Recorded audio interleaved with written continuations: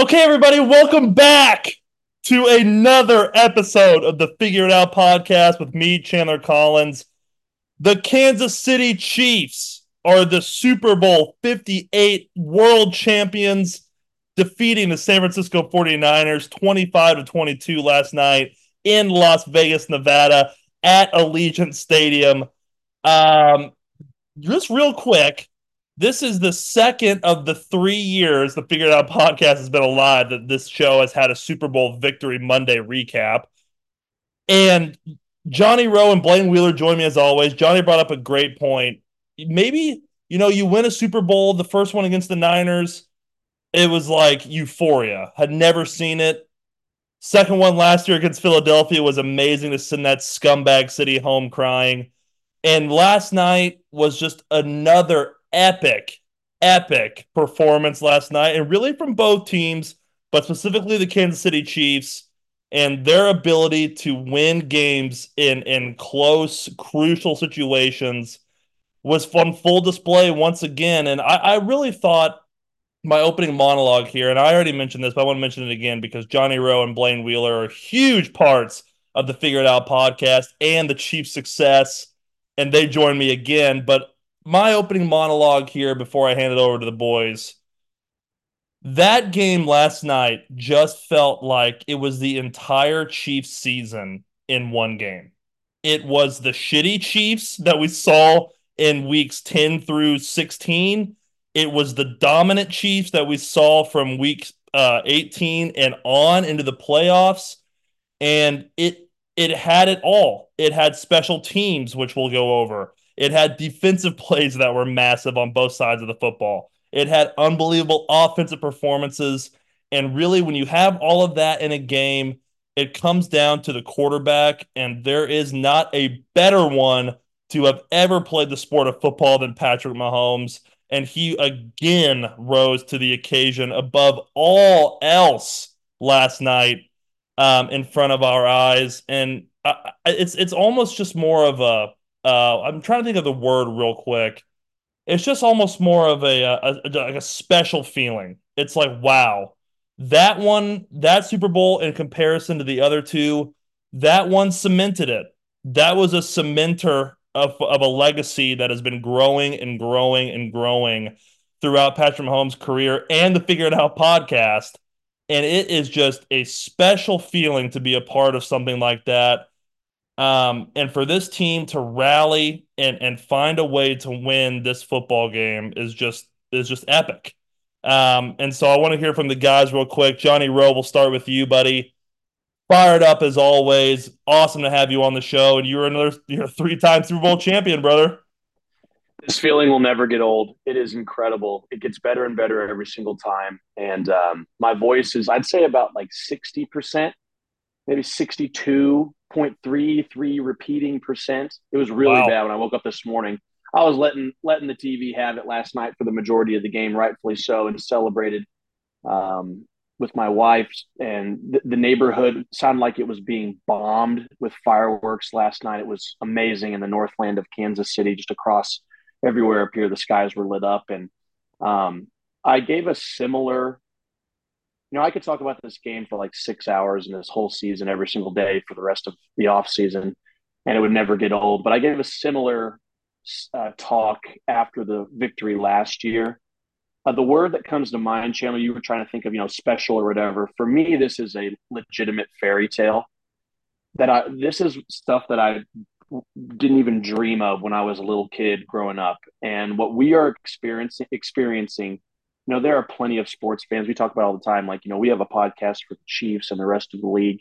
There are people that are fans of all the teams. There are Panthers fans that love their team as much as we love our team. There are Washington Commanders fans, and all across the league, they love their team, and they're in different spots than the Chiefs are right now.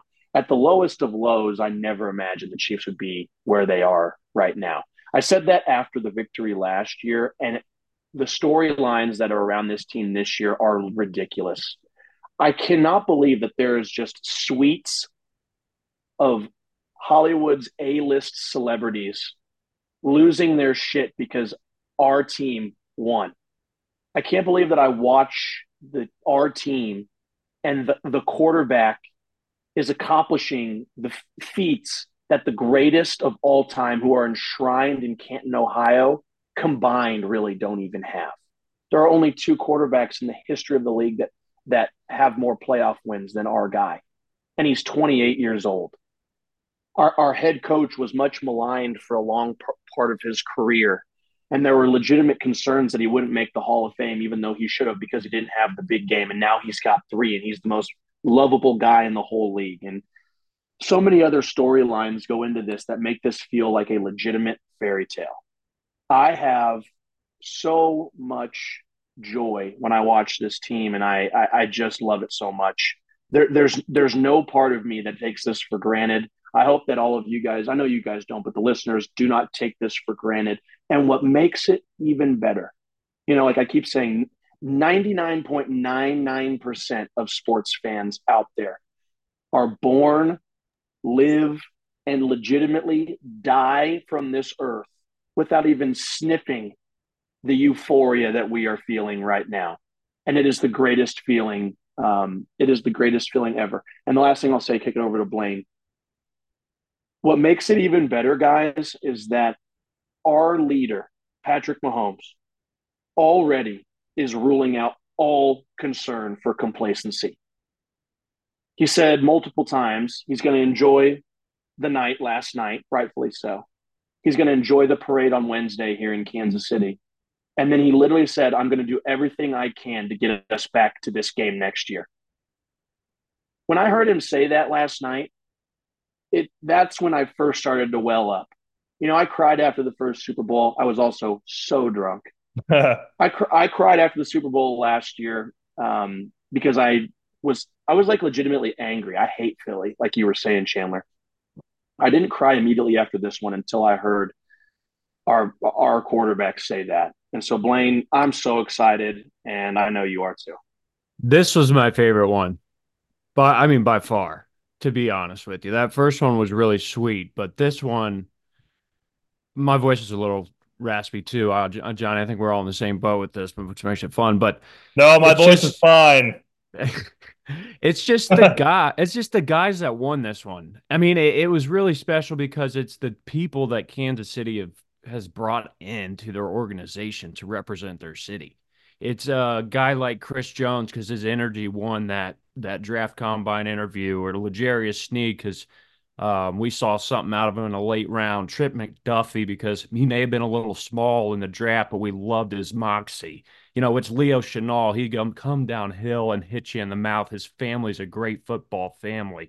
It's Harrison Butker, a God-loving man. It's Patrick Mahomes, a family man. It's Travis Kelce, one of the best energizer, just positive people on the football field. It's all those guys coming together that Kansas City is handpicked to create their culture with Andy Reid, the leader of that culture, and it all coming together. And like you said, Chandler, that whole season is one game example of that. Didn't get down when they could have, down 10, fighting a little bit, but then seeing the light and coming together and just they just do it the right way. They are great the right way. They enjoy being around each other. They are clearly motivated human beings because of who all of them are together.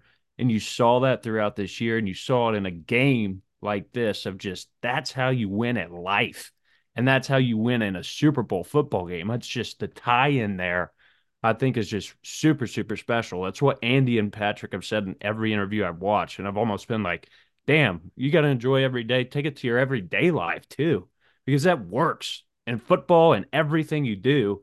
And it's cool for the city to just experience success because it's euphoric because shit. I mean, it's just, you can see it unfold and it's just special, man. And it's not going to stop because they're all the same people. Like, we're going to keep bringing in those type of guys and keep being successful because of the people we have at the top. It's a great point, Blaine. I had that as one of my notes here. Nobody wants to leave. Like, Yeah. legitimately, you have this dynasty. You want to go for this three-peat. There's always concerns of, when this big money is brought in. But, like, legitimately, not a soul in that locker room wants to leave. Like, Right. maybe outside of Kadarius, because he might be a little schizo. But, like, Snead and Chris Jones. Like these are going to be guys that are marquee free agents. Willie Gay and stuff. Drew Tranquil. They don't want to go anywhere. Chandler, isn't it? Don't you agree? Oh, I totally agree. And I think really the what I love Blaine bringing up all those different guys is just it just is a game like that is just such a good reminder of how much of a team sport this freaking game is. Right. And guys outside of the Patrick Mahomes and the Chris Jones and the Travis Kelce's had huge moments last night and moments that go unnoticed. The guy sent in some awesome tape today of Leo Chenal just being an absolute beast at the point of attack. You've got guys like Nick Allegretti who were abused last night, we would say. I mean, they had definitely attacked him and things were tough, and he continued to fight.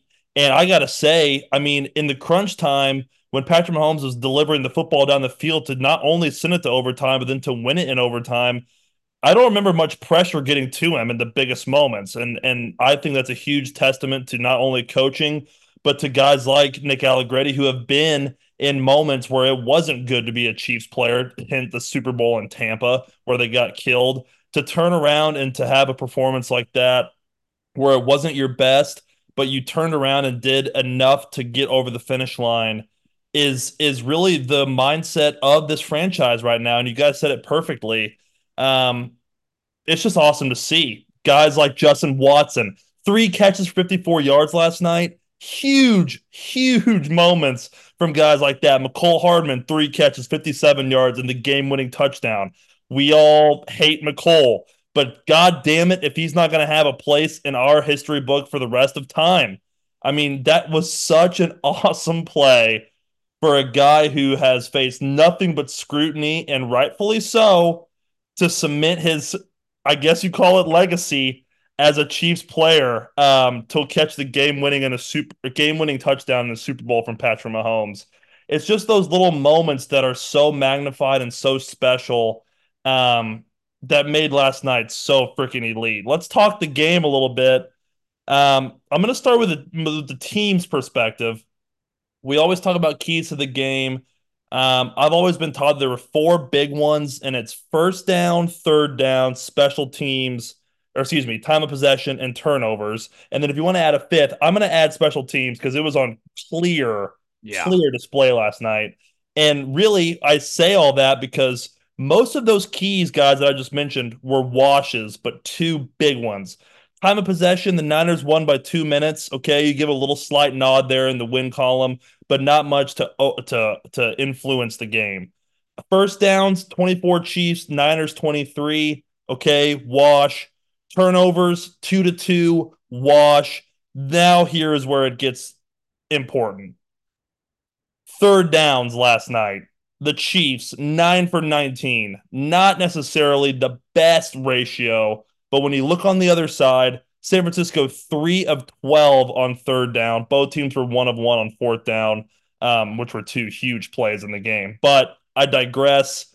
That stat in itself right there kept the Chiefs in the football game, not only from an offensive perspective, but from a defensive perspective, because every time the Chiefs had to punt, I was like, okay, you know what? Fine. They have to punt here, but this defense is locked in and they're going to keep us in this football game, Blaine.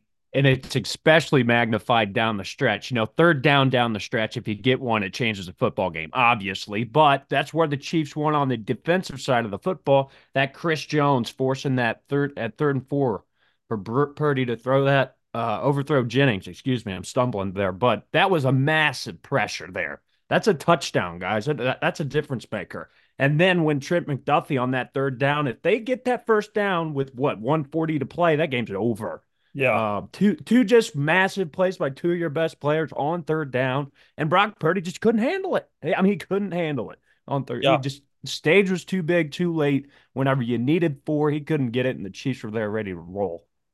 Yeah, and the fifth point is special teams, and I don't think there's a better way to segue into the unit aspect of the recap shows. And it's crazy to say, guys, but I am going to start this show with special teams, and it was a amazing performance last night on the special teams side of things. We'll start with the punt team. Obviously, a huge moment in the game, a self-inflicted 49ers wound. Jalen Watson jumping on the football to recover it, and setting up the Marquez Valdez-Scantling touchdown.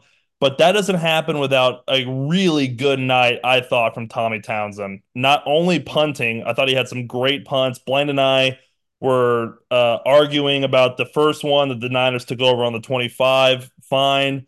But after that one, I don't remember a bad punt at all from Tommy Townsend. Um, and maybe the most important play of the game for Tommy Townsend.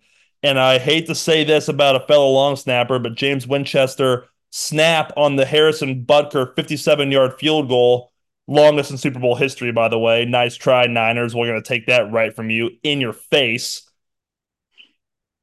Bad snap, high. Tommy Townsend up above his helmet, got it down in plenty of time, had the laces toward the line of scrimmage, and Butker absolutely drailed that low driving kick.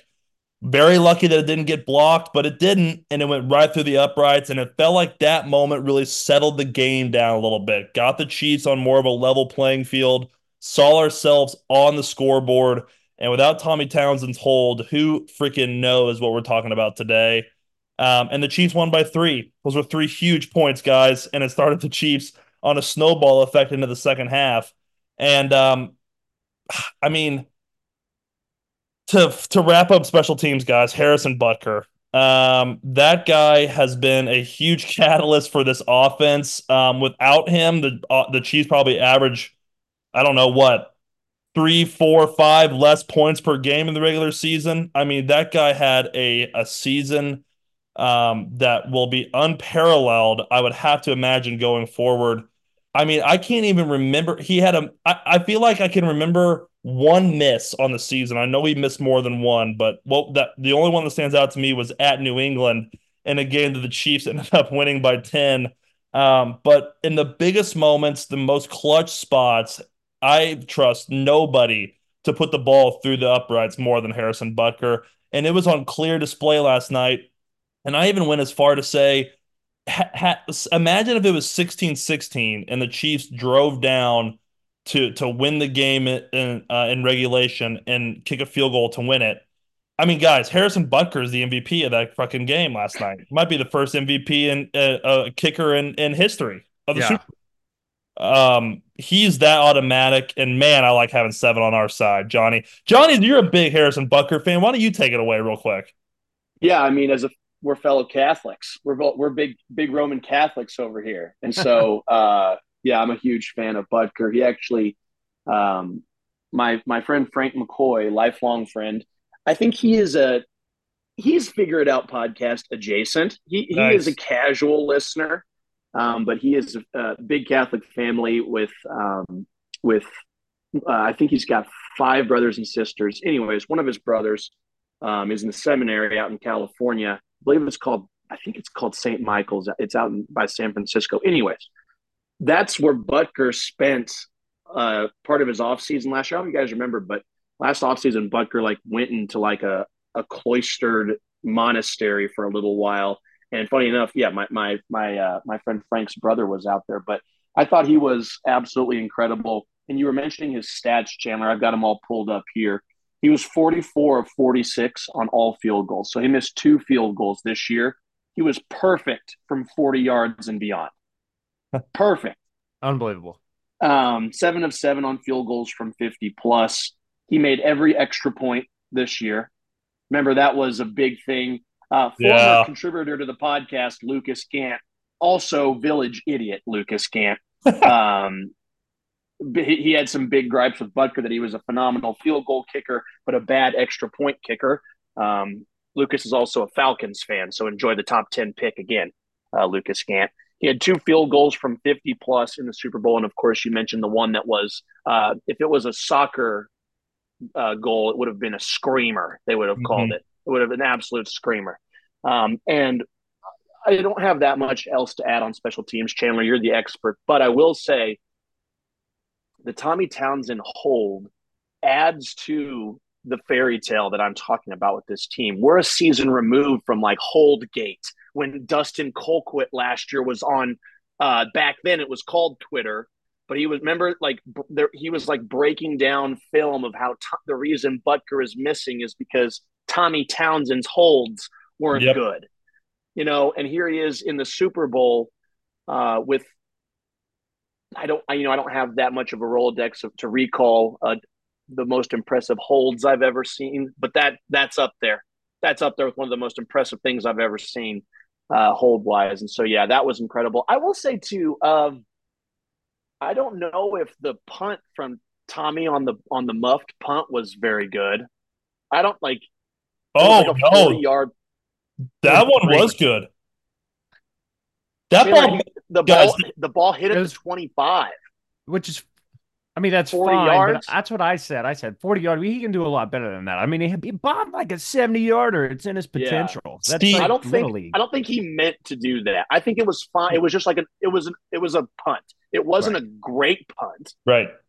because it was Right. like I just read it on ESPN. It said it was a 40-yard punt that hit at the 25 and we recovered at I think the 19 or something like that, or maybe a little closer.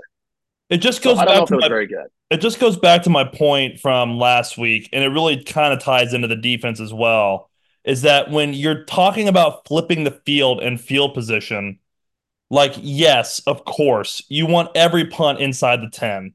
Right. But I would rather give the 49ers a punt on the 25 on their own 25-yard line than a potential shank out of bounds.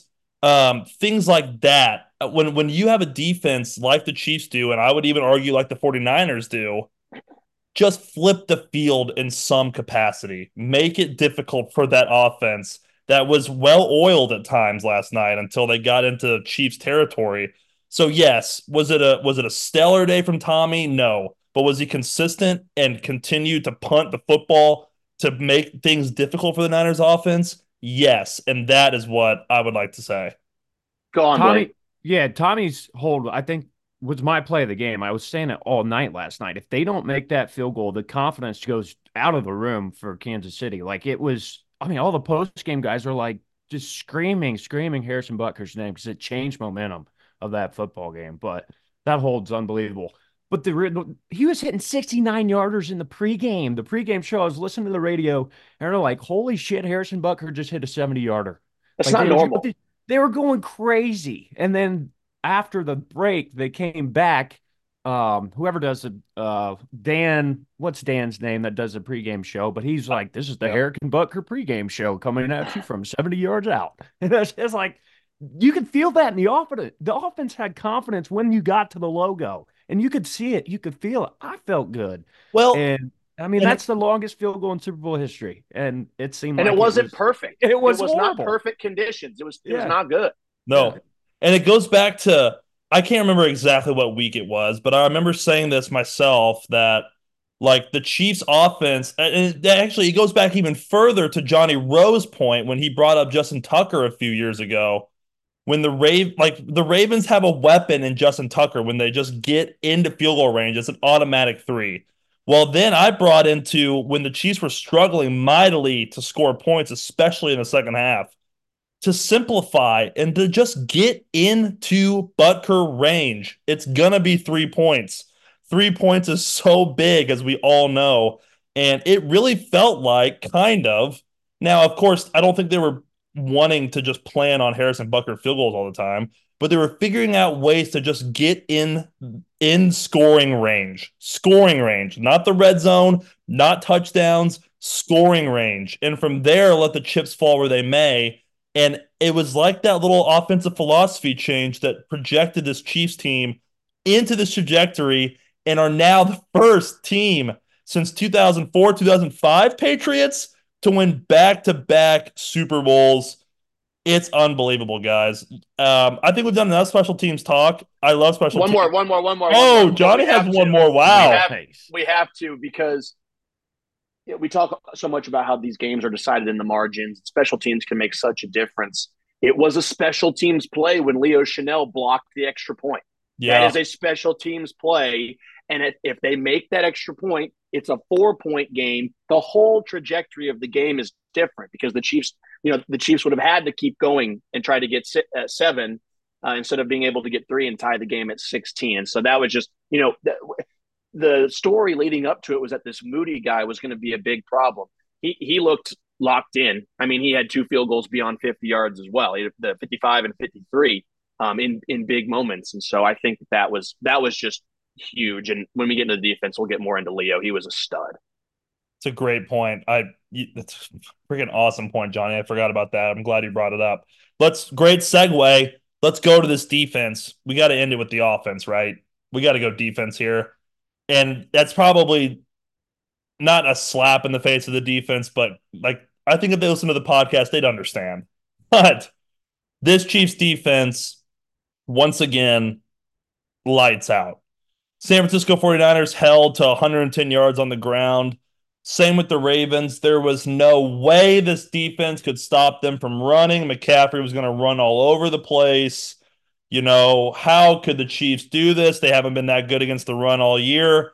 And yet, when you take the fight to someone that thinks that they're going to out physical you and it works, it throws you off into a serious funk. And I thought that was the biggest reason why the Niners were unable to score very many touchdowns last night. And it proved huge in the game, obviously. The Chiefs defense, time and time again, made huge plays in the secondary. Mike Edwards had an amazing batted ball on the sideline against, I believe it was Ayuk. McDuffie, several. One that sticks out to me was his defensive play in the end zone, back of the end zone. It looked like a great ball from Brock Purdy, honestly. And I think it was to Debo. Timed it perfectly with his right arm reaching back and swatted it away. I think that was a Niners field goal after that play. The best players on defense showed up in the best way last night. I mean, Nick Bolton, I would actually say that he kind of had a weirdly quiet night if you were just watching the game and you didn't have the stats. Leading tackler, 13 tackles all over the football field, sideline to sideline. Just incredible. I'm going to save the Leo Chenal for Johnny because that's his guy. He deserves that. But it was just an all-out effort from this team. We said all week, attack downhill, fly to the football, and make Brock Purdy beat us. Certainly, he beat us on a few plays, but I mean, outside of the one touchdown to Jawan Jennings, He didn't really do that much in terms of beating the Chiefs. And so for that, I'll turn it over to Johnny. Johnny, this defense, just time and time again, same or different days, same result. They carried the team the entire season. The offense, of course, like you got to score points to win the game, but the defense did everything that they could all season long to give the offense enough time to figure it out and get it done. Before I get into Leo Chenal, he is my first note on my note sheet. You mentioned Nick Bolton. I saw a stat that was really cool. You guys know how we're such huge fans of Nick Bolton. He's like one of the smartest people I've ever heard talk about football. He had 13 tackles last night, like you said. He now has 22 tackles in his career in Super Bowls, which is top 10. He's top 10 in NFL history in Super Bowl tackles. So something to watch going forward in his career. I'd like to think he's going to be in a lot more of those opportunities. And so the Leo Chenal thing, I was just so happy about when he was drafted. Like obviously, you guys know I have a soft spot for white linebackers, and he's like the pinnacle, in my opinion, of the eye test for a white linebacker. He's jacked, fast, pretty good looking dude. He's vascular. And in college, he would take like a Sharpie and write death row on his arm, which don't even know what that means. Don't even know if it's an inside joke. It just looked really fucking cool. Doesn't wear sleeves in the bitter cold, is from Wisconsin. Like, I just think he checks all the boxes. So far in his career, third round pick, you'd be like, oh, you'd hope he'd contribute more early on in his career. Definitely had some growing pains in the league. He's turned into an amazing weapon on this defense. They line him up all over the place. He's so strong and athletic. He had a couple snaps last night at defensive tackle. He plays edge, plays traditional linebacker, and ended up having 6 tackles, a tackle for loss. forced the fumble on McCaffrey on the first possession, and then blocked that extra point, which was huge. All of that, the extra point snap doesn't factor into this, but he had 27 snaps on defense. Um, like that's like less than 40%. I thought, given that information, I thought he played every snap. He was so involved every snap Mhm. that he was out there.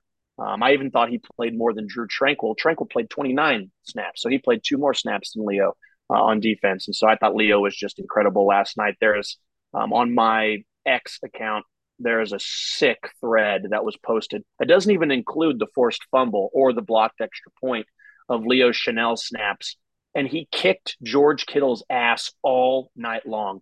You know, I am so fucking sick and tired of hearing George Kittle's name in the same sentence as Travis Kelce. George Kittle's probably a cool dude to hang out with. I don't know. He might just like, I'd rather have a couple beers. He might just like to drop acid and listen to the Doors. I don't know if I don't know if we would gel that much, but to hear him talk football is fine. He goes on Pardon My Take, but I'm so sick and tired of hearing so many of these fucking nerds talking about how like he's an all around better tight end. He's a great blocker. He didn't block for shit last night. The 49ers averaged like 3.5 yards a carry. And he 3.6. got a Yeah. 3.6 yards per carry, and he got abused by Leo Chanel in less than half of the snaps, of the game. And in the other snaps, he didn't do very much. Ended up having 2 catches for 4 yards. And people try to say he's the best all around tight end. Meanwhile, Travis Kelce had 9 for 93. Yeah. So miss me with all of the George Kittle stuff. He's now 0-2 in Super Bowls, both of those coming at the hands of the Kansas City Chiefs. And I was just really, really proud of the linebacker core. I'll take a break now, Blaine. Talk about the defense a little bit. Yeah, defensive line. Obviously, second half was a difference maker. Big 69 Mike Pennell. I guess he's played on 4 different teams in the last 4 years, maybe even 5 in the last 5. I'll have to look it up. But he was activated from the practice squad 2 days before this game. Are you kidding me? And he was a difference maker. PFF, I know we don't say that on this podcast, but had him graded high for a reason. It was eye test for a reason.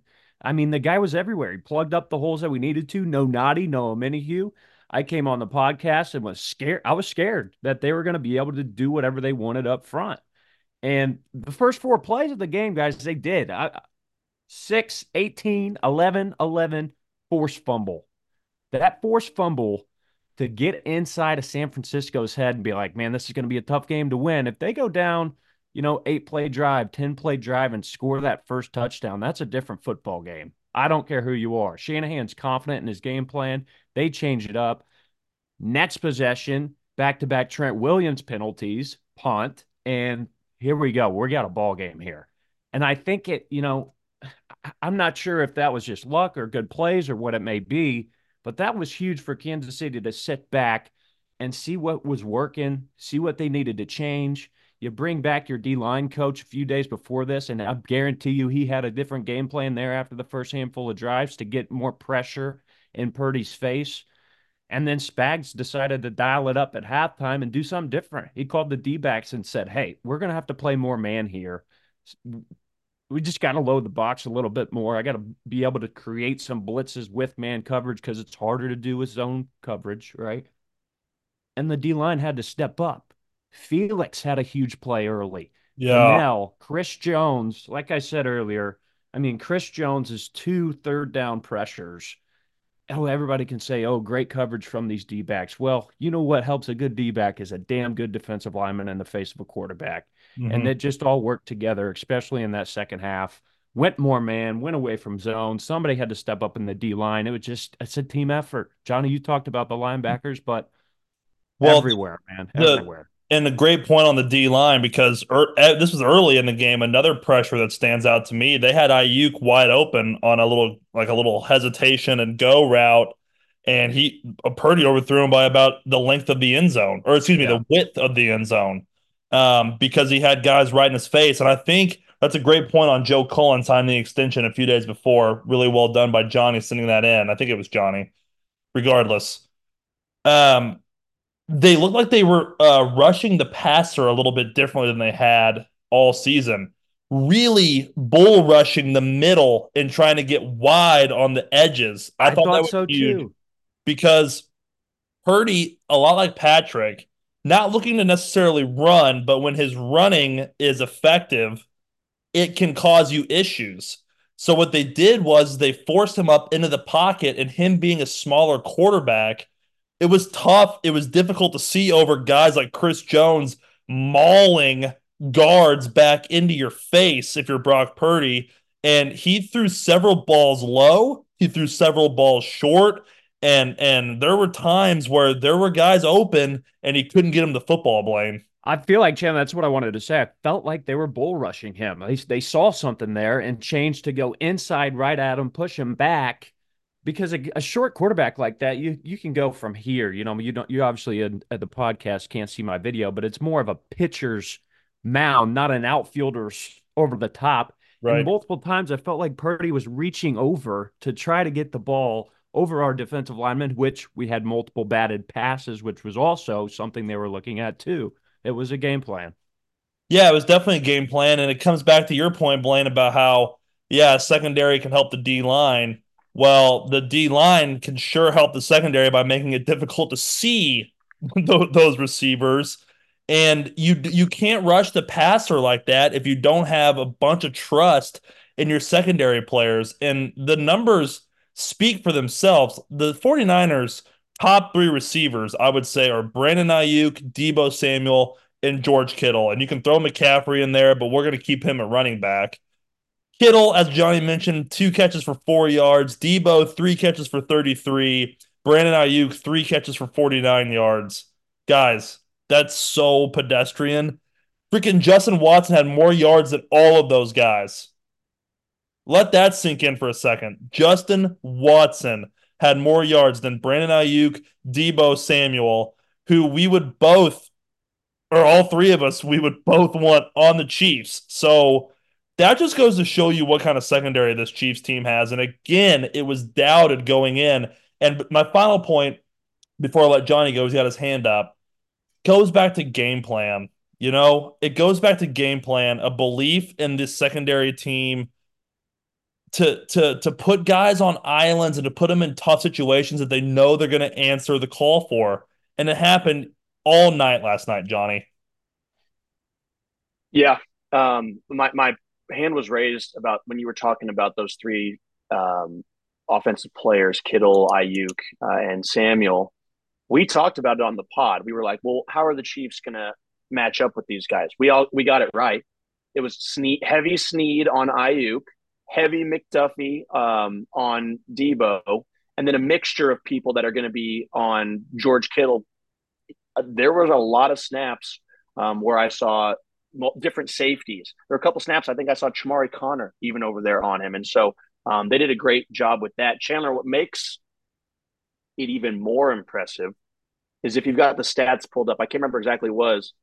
Read how many targets Debo Samuel had, and then read his line. Debo had 11 targets, 3 catches. Yeah, Trent McDuffie. Unbelievable. Trent McDuffie was McDuffie. unreal.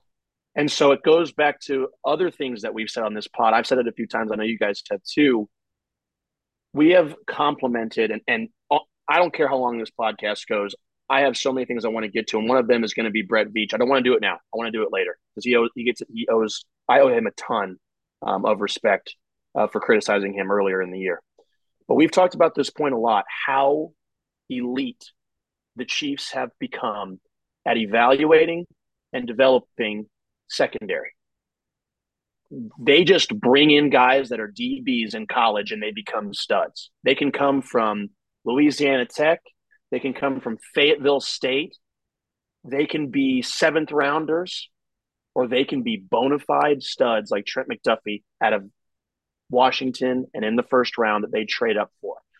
As soon as the Chiefs traded up to take a corner, when they had already done the Charvarius Ward thing, UDFA, when they had done the L'Jarius Sneed thing, fourth round, when they had just, when they had done, I guess that those would be the ones because the seventh rounders came in the McDuffie year. But that showed me that they knew this McDuffie guy is an absolute stud. And to go even further, you saw the reaction from the Buffalo front office when we went up in front of them. Trent McDuffie. Now they need to bring back L'Jarius Sneed. They need to bring back Chris Jones. I don't give a shit. I don't give a shit. Where I am right now, bring these guys back. But guys, I think like McDuffie might be the best of the bunch. He was incredible last night.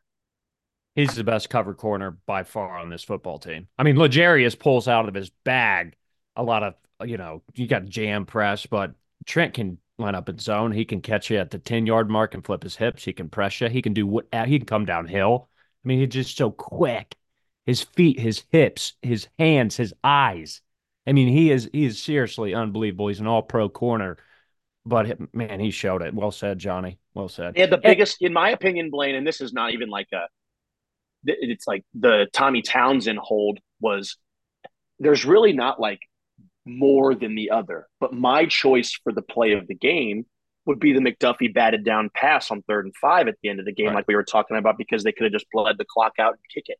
And Right. like that is just one of multiple huge plays that come to mind just from Trent McDuffie.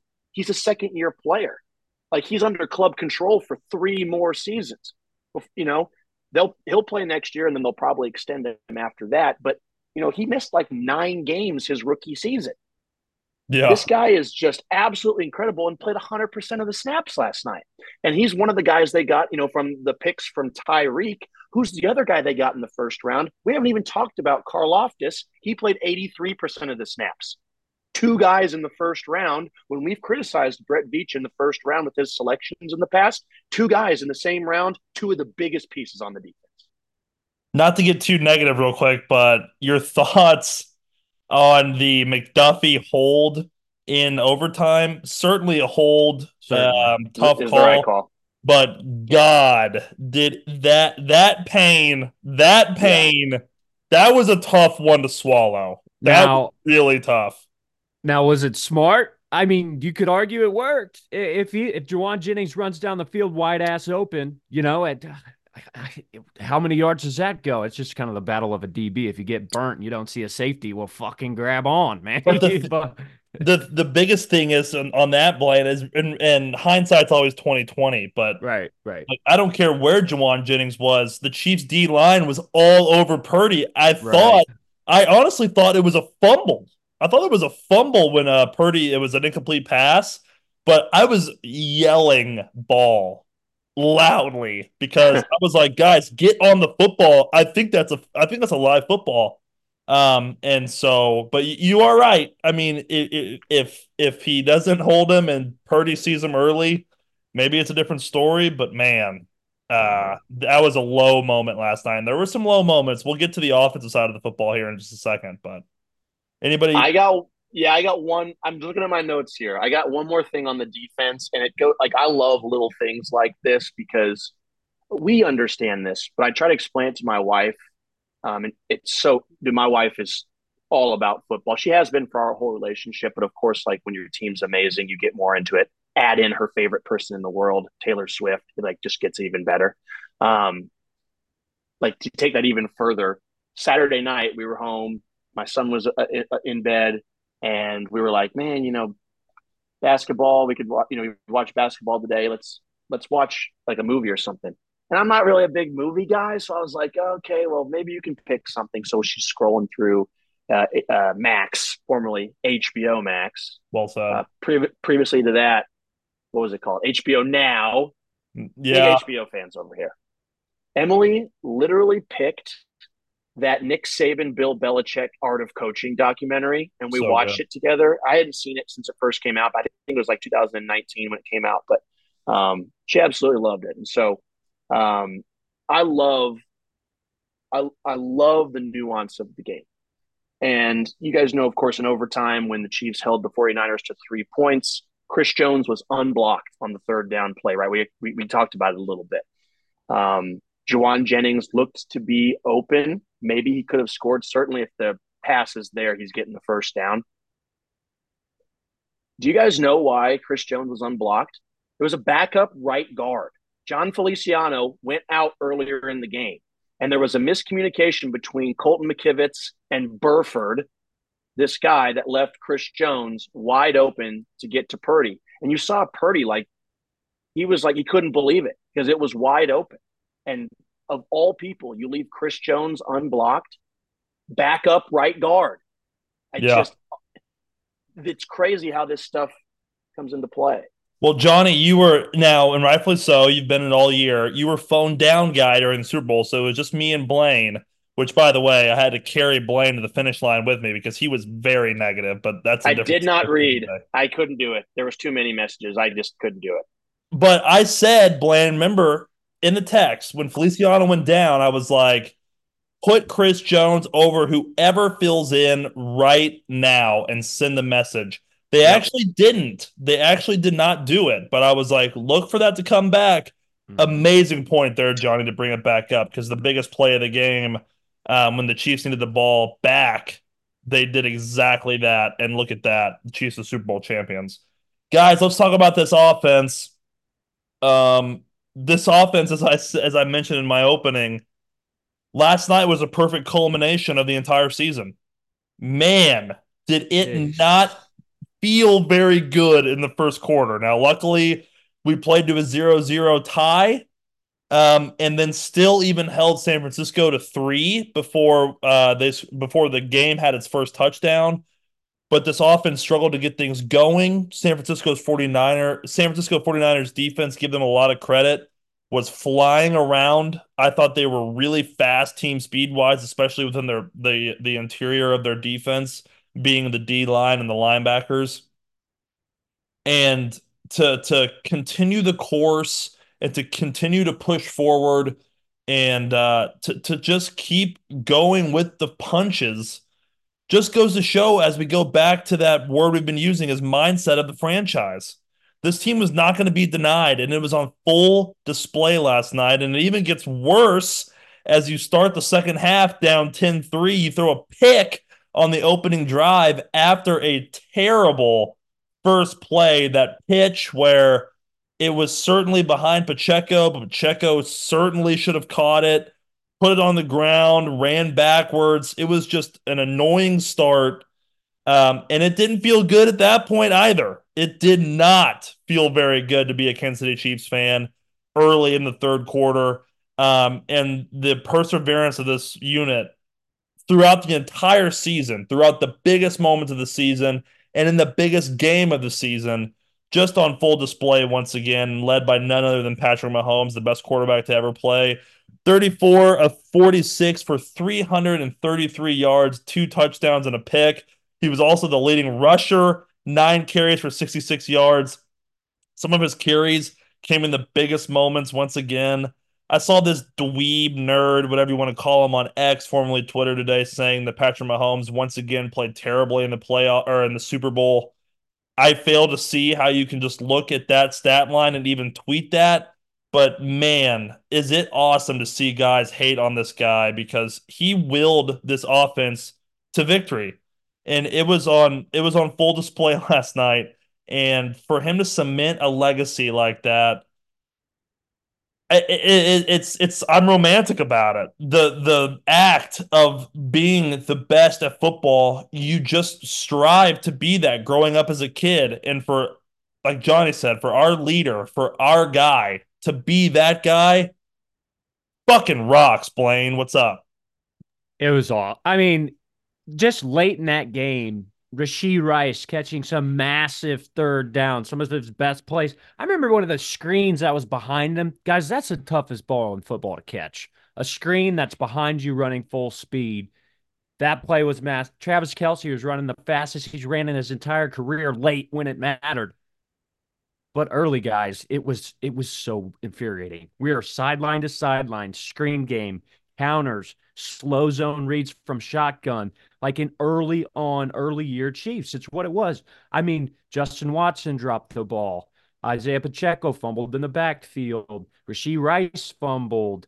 Um, what am I missing? But it was just everything that went wrong during the season. It happened. Like one game or another, one game or another. It was just there. And then they put it together when they needed to. Patrick Mahomes and this offense figured something out. I don't know if Dre Greenlaw going out helped us. It obviously did a little bit, but it just adversity, change it up. Patrick Mahomes making decisions off what he saw early on and taking over. I mean, it's just when you got a guy like that that can do that, you're never out of it. And he took over. That's simply the story of the offense. Mistakes, look like shit, getting rolling, comfortable, Pat Mahomes, and then Pat Mahomes. He's It's just unbelievable, Johnny. he's everything and more. The poise that he has, and you're so right. We're just never out of any game. I can't remember what the stat was, but like the Chiefs have only lost by more than one score 3 times in his whole career. It's been 6 years. That's a lot of games. I mean, this guy is he's just on another level. Um, you guys hit the nail on the head, just a microcosm of the entire season. When Pacheco fumbled that ball, I kind of wanted to jump off the Liberty Memorial. Just wasn't close enough to it, so I didn't do it. My deck looked enticing, though.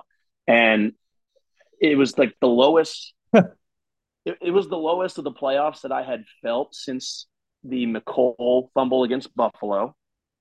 And I thought Pacheco, obviously, that the one out of the half, but he had some really huge runs late. He was really good in pass protection as well, and elsewhere on the offense, Travis Kelce 1 catch for 1 yard at the half, and then absolutely went off in the second half. But you look at the cast of people that Patrick did this with. I wanted to say this earlier when Chandler was talking about Ayuk, Kittle, and Samuel, but I saved it until now. Chandler, do you still have the stats right there? Yeah. Okay, the 2 leading wide receivers for the Chiefs, Justin Watson and Mecole. Yep. Oh, yeah. In the Super Bowl. Of course, Travis Kelce had a big game, but in the Super Bowl, like this goes into the whole discussion of Patrick Mahomes' legacy and his greatness.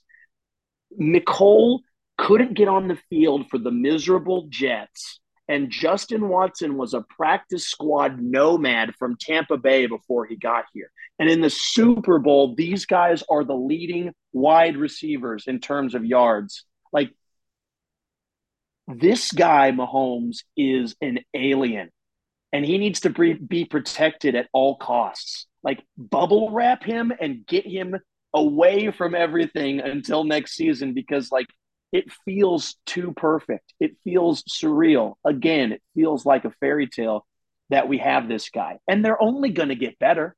They're going to bring in a stud. Kadarius is not going to be back. I wrote this down too. Like, MVS, great story, much maligned throughout the season. Caught another playoff touchdown here in the Super Bowl. Mecole, walk-off touchdown. Another person, he's not a receiver, but Clyde didn't get to dress in the last Super Bowl. He dressed in this one, and there was a really nice video of him and Willie Gay hugging each other, crying with all the confetti coming down afterwards. Kadarius Toney, I now have the ick for him when I was doing a lot of defending for him earlier in the year. Like, these guys aren't going to be back. I mean, like, I would lean on like they're not back more than they are. And you know what? Let's let bygones be bygones. Go out on a high note. I'll see you guys later. The Chiefs Yeah. are going to be way better at the wide receiver position next year. Rashee Rice is a stud. Like, they're going to draft some more guys. They're going to bring in free agent studs. I, of course, am manifesting that Justin Jefferson is going to be a Chief to help the transition from Travis Kelce into the next great. I know that's a long shot, but that's what I do here. I am just telling you guys that Patrick Mahomes is in a league of his own. He's the greatest of all time. I know that we all know the whole Brady thing. You do the eye test. He is the greatest of all time, and there's so much more to go forward to in the future. I couldn't be more excited for him. I couldn't be more excited for this team going forward. And the best thing about Patrick Mahomes for me, and especially clearly on display this season, and it goes back to what you just said, Johnny, is that he'll do it with anybody. He will do it with anybody. I've never, throughout the season, plenty of times for him to be able to trash these guys. Just next game mentality, continue to get better. We're going to need you down the stretch. And you look and you compare him to the greats of all time, like Tom Brady didn't have that great of weapons outside of Gronk. Well, Patrick has that, but look at who he's dealing with on the receivers. I know they had Edelman, I know he had Welker, but he didn't have like a true big time number one receiver his whole career. Patrick Mahomes doing it with and without Tyreek Hill. This is back-to-back Super Bowls without Tyreek Hill. People said that the Chiefs franchise was over after trading Tyreek Hill, going back to your Trent McDuffie point. And guys like Noah Gray, guys like Mr. Reliable. He is so reliable, Chandler. Good point. yeah, Noah Gray last night with the drive to go to tie it to send it to overtime had a huge like 15-yard catch for a first down, guys. And there was a lot of yak involved. I think it was like a 6-yard catch, turned it into 9 yards yak. We love yak. We want more yak, and we got it from Noah Gray. And it's because of Patrick Mahomes' greatness that I truly believe that these guys, when their number is called, they answer the test because it's your time. Patrick Mahomes is choosing to put the ball in your hands.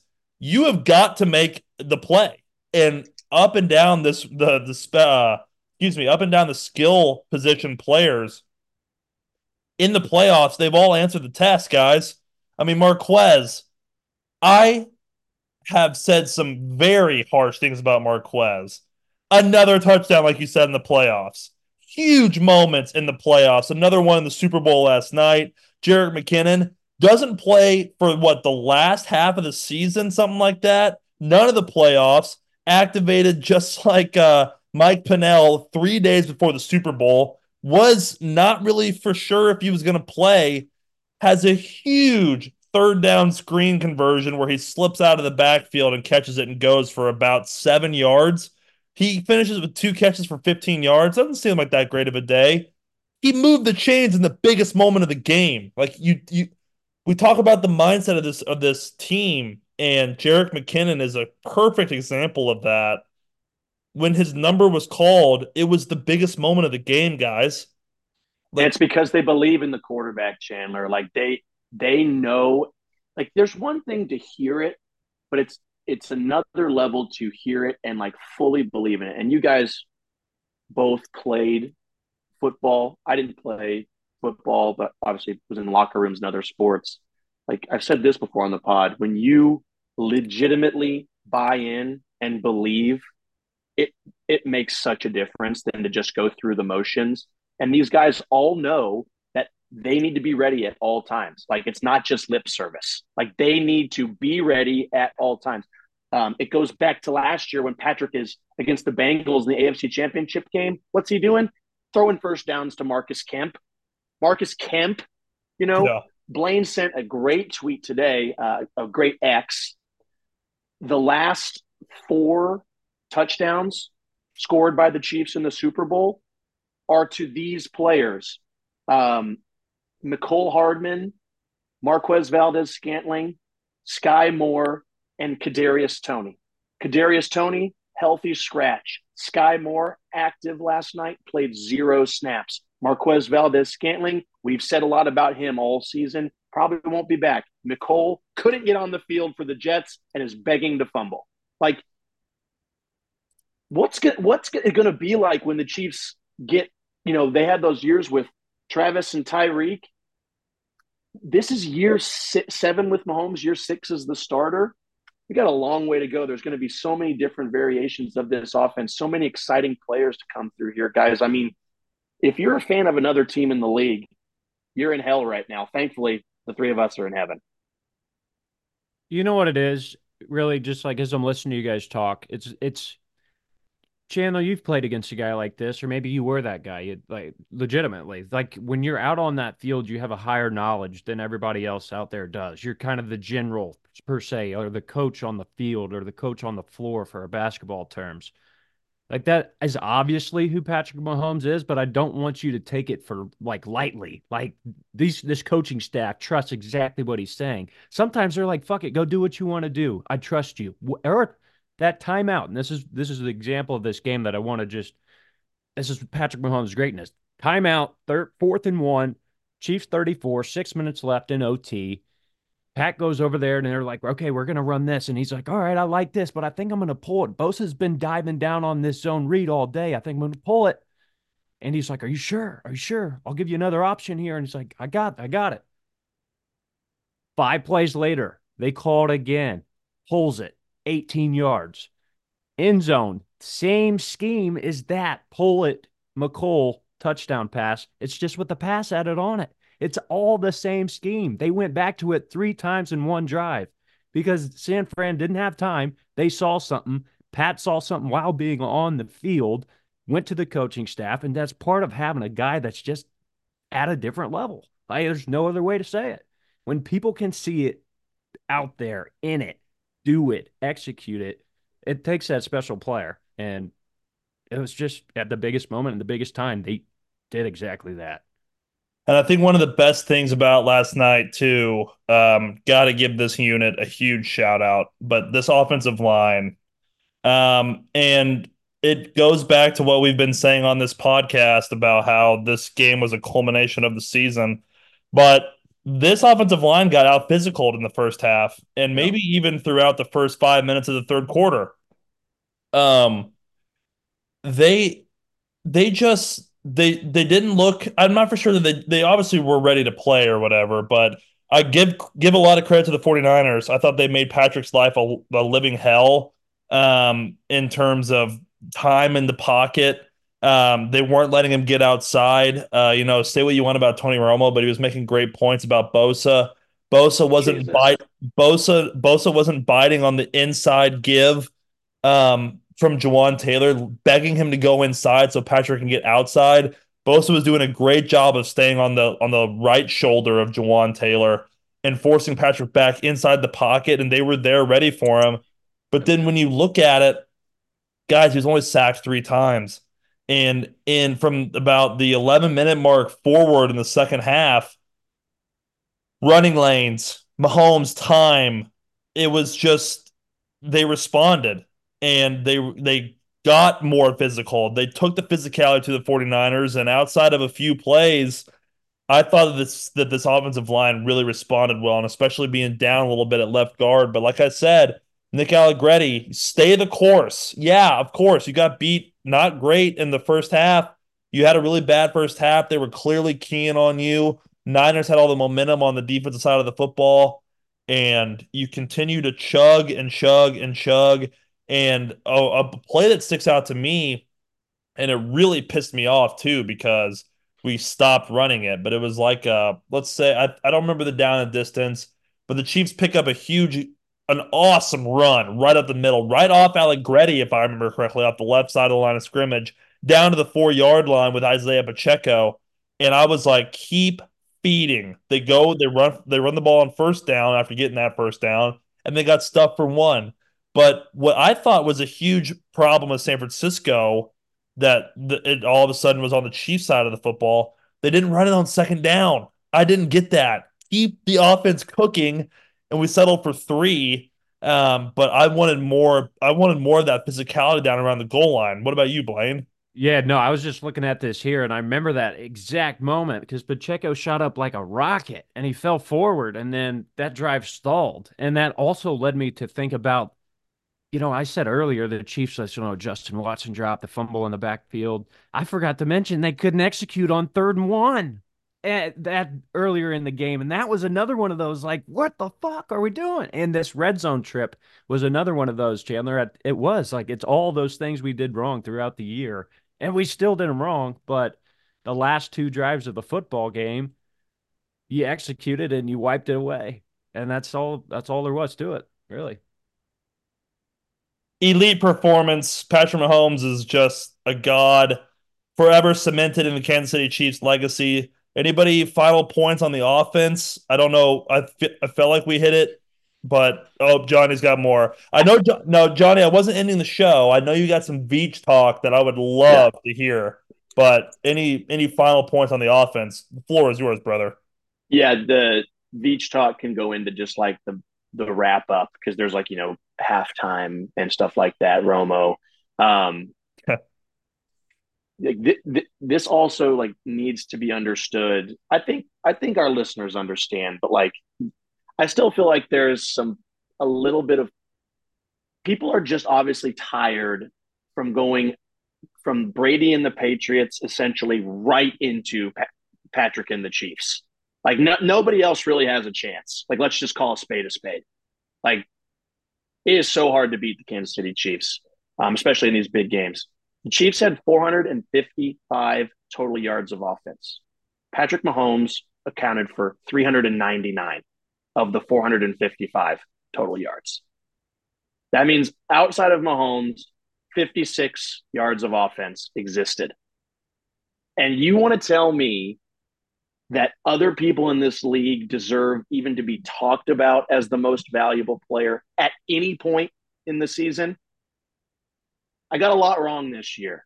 I got a ton wrong this year. I never wavered from the Kansas City Chiefs and Patrick Mahomes' greatness. I fall on the sword all the time. I feel like, when people, I get legitimately mad when people criticize Patrick Mahomes. When he threw the pick today, like, okay, rightfully so, but I still get like mad when anything not over the top glorifying Patrick Mahomes is said. And I'm just always going to be that guy. But there are no numbers that you can pull that are a detriment to him. He's the greatest at everything, and he was the greatest last night, Blaine. 208 yards on the Chiefs' last 3 drives. Oh, 208. I'm not out of quick math. Do how many drives I had before that? Minus by what? 250. I mean, it's obviously it outweighs, but 12 play, 11 play, 13 play. and he's Patrick your guys' Mahomes. age, right? You're 27. You Yep. guys 27. Yeah, Yeah, I yeah. am. He's basically your age, so he's younger than me. So it'd be like one of you guys. I mean, guys, the magnitude of these moments, and we have the guy. Like he, guys, the pressure. I mean, I used to get nervous to play in front of 40 people at St. Pius on a soccer field. Like this guy in Las Vegas, all the eyes are on this 28-year-old kid, and he's 3 Super Bowl victories deep. It's unbelievable. I can't believe we have this guy. We haven't even talked about how much of a coaching mismatch and a coaching advantage we had last night. Chandler, you could probably get into that. The 49ers didn't even know the rules. No, they didn't know the rules. And one more Mahomes stat, because why not? He's the first quarterback in Super Bowl history for 325 plus yards passing and 60 plus rushing yards, guys. I mean, he was the Chiefs' leading rusher last night on designed runs. Like, if, just for example, like Lamar won the MVP, he's a running quarterback. Patrick Mahomes isn't. And he's leading his team in rushing in the Super Bowl. He's This guy is just everything that you dream your quarterback to be in every way the quarterback can be there: arm, accuracy, legs, mind, the way he carries himself. Because you guys know damn well quarterbacks have to carry themselves a different way. Like he is everything, and he's our guy. I will never forget that. I will carry myself every day into this fucking off season, 7 months of no football. That's our guy. And it's a great point on the coaching, Johnny. The coaching staffs were just not, it wasn't even a fair playing field last night. And No, really, it ties into the Super Bowl halftime show. Like, yeah, the Niners had been there before, but the Chiefs had been there a lot more frequently, and especially as of late. And it was going to come down to a second half of adjustments, and the Chiefs clearly out masterclassed the San Francisco 49ers coaching staff. Wilkes had a nice first half game plan, I thought. Nothing in the second half. I mean, the Chiefs scored 10, 6, 6. So what is that? That's 22 points in the second half. Like, that's absurd. 22 points and a half? That's a ton of points in the NFL. It was just an absolute domination from the opposite side of the football. And that includes a pick on the first drive of the second half, guys. Like, that's crazy. You've got 49ers coming out saying they didn't know the rules. Now, I will say this. As a fan of this game, and for a guy who prides himself on wanting to know as much about the game of football as possible, I didn't realize until the end of the game when Romo was talking about how the quarter would just roll over, why there was a clock on the field. But guys, I'm not making millions of dollars to play in the fucking biggest game of the year. Like, how do they not know that? You've got nine use check, and I believe Eric Armstead were quoted saying, "We didn't even talk about it. We didn't even know the rule." And then on the same post, I believe it was ESPN or NFL ESPN, Justin Reed said they've been talking about the rule since training camp. And like that just speaks volumes to the level, the head and shoulders above the rest of the league that Andy Reid and Steve Spagnuolo are when it comes to the rest of the coaching staffs in the NFL. Like you're talking about things that are going to happen in February when you start training camp in August. Like that's just an insane level. There's no other word to describe it outside of insane level. It's just amazing, Blaine. Details. No, Blaine, go ahead. No, I don't have anything else to say to that. I mean, it's the Chiefs' way. Like I said it in my opening. They're just incredibly locked in on a different level because of the guys they have at each step of the room, from coach to quarterback to water boy. Like seriously, it Yeah. probably is that way.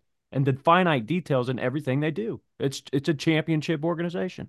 They It's just get simple. things done. Like it doesn't matter. Like this Simple. is even like a really minute detail, but I absolutely love it. You guys ever notice when Mahomes warms up pregame, he's obviously throwing to somebody, and then probably like Gabbert or some other person on the staff is throwing it back, and then but Patrick doesn't catch it. Somebody next to him catches it. It's a coach who has one arm. It doesn't matter. A coach who has one arm is the guy who catches the ball and gives it to Patrick, because it doesn't matter if you can just do your job. Do your job. It doesn't fucking matter. It's in the Yeah. details, and it was in the details right here. I love that you brought up Kyle Juszczyk didn't know the fucking rules. First off, if I was on that podium, maybe just lie. Maybe just Yeah. lie and say like, "Oh, I know the rules." Kyle So Juszczyk, dumb. nice job, Harvard, dumbass. Like, yeah, went to Harvard, doesn't know the rules to the game. Great, yeah, so cool. Let's romanticize the fullback position, even though it's a fucking dead position and probably a waste of time when he's out there because he got abused by Leo Chanel too. So yeah, I think you just hit a spot for me. I'm triggered.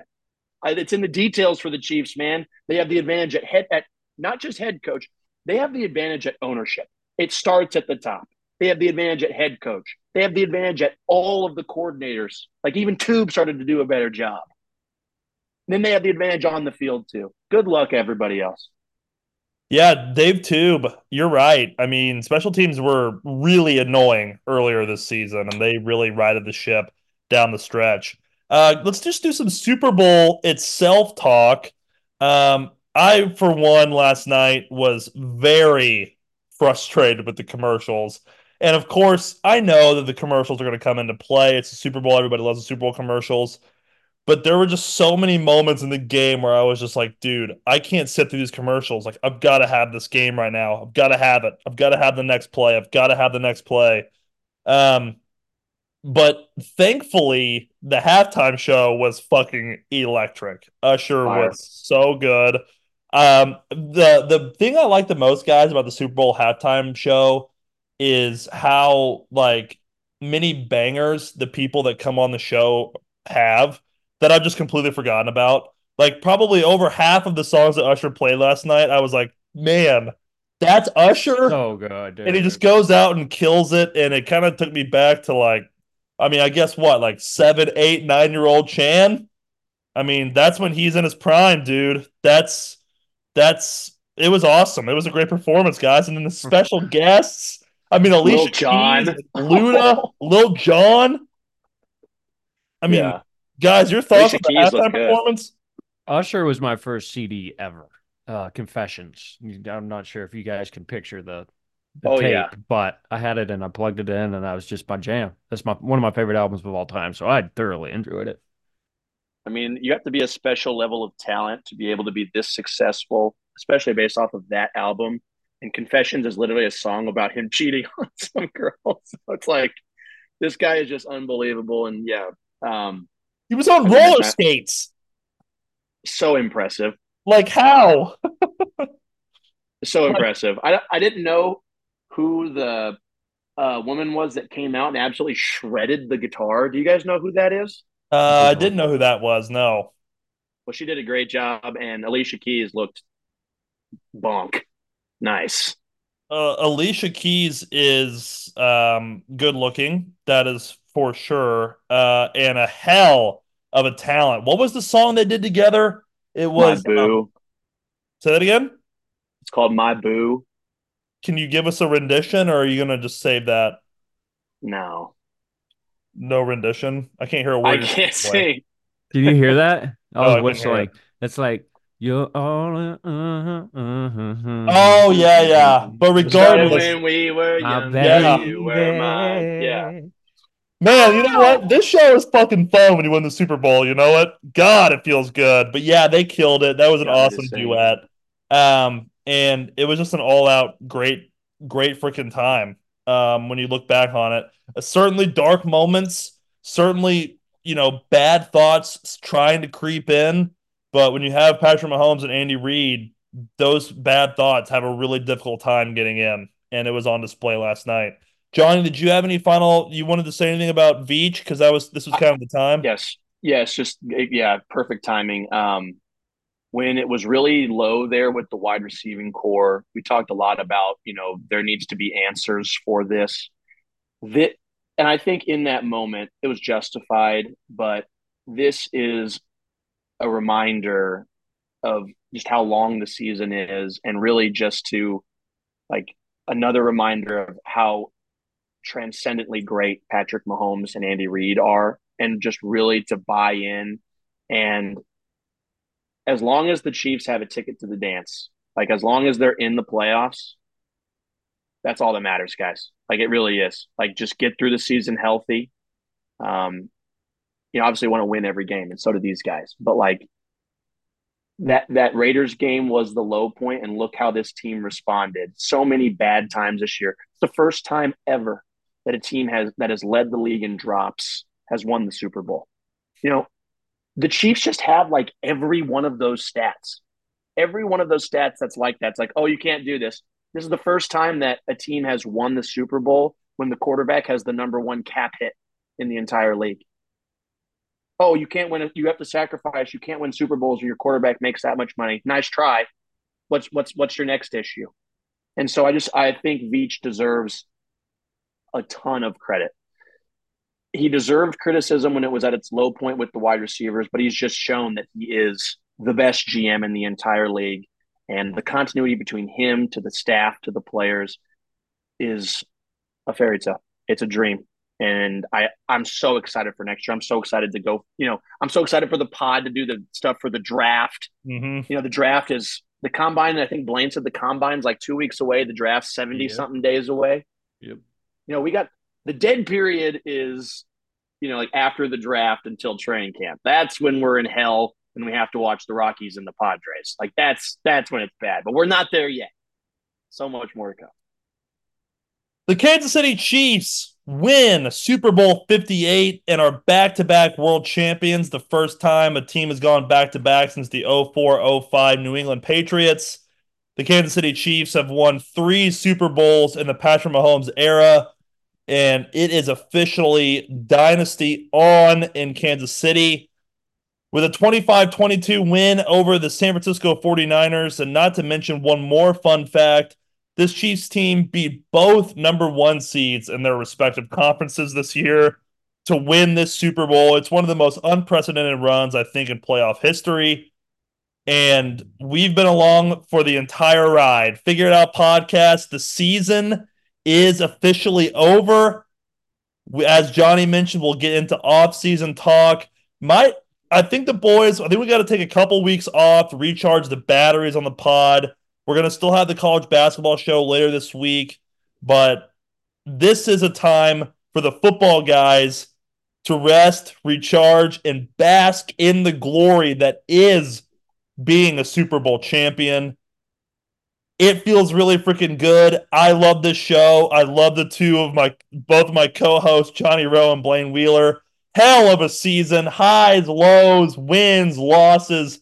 It had it all. And can't ask for a better duo to do it with. Blaine, Johnny, enjoy the Super Bowl victory. We will talk soon. And go Chiefs! Go Go Chiefs! Chiefs.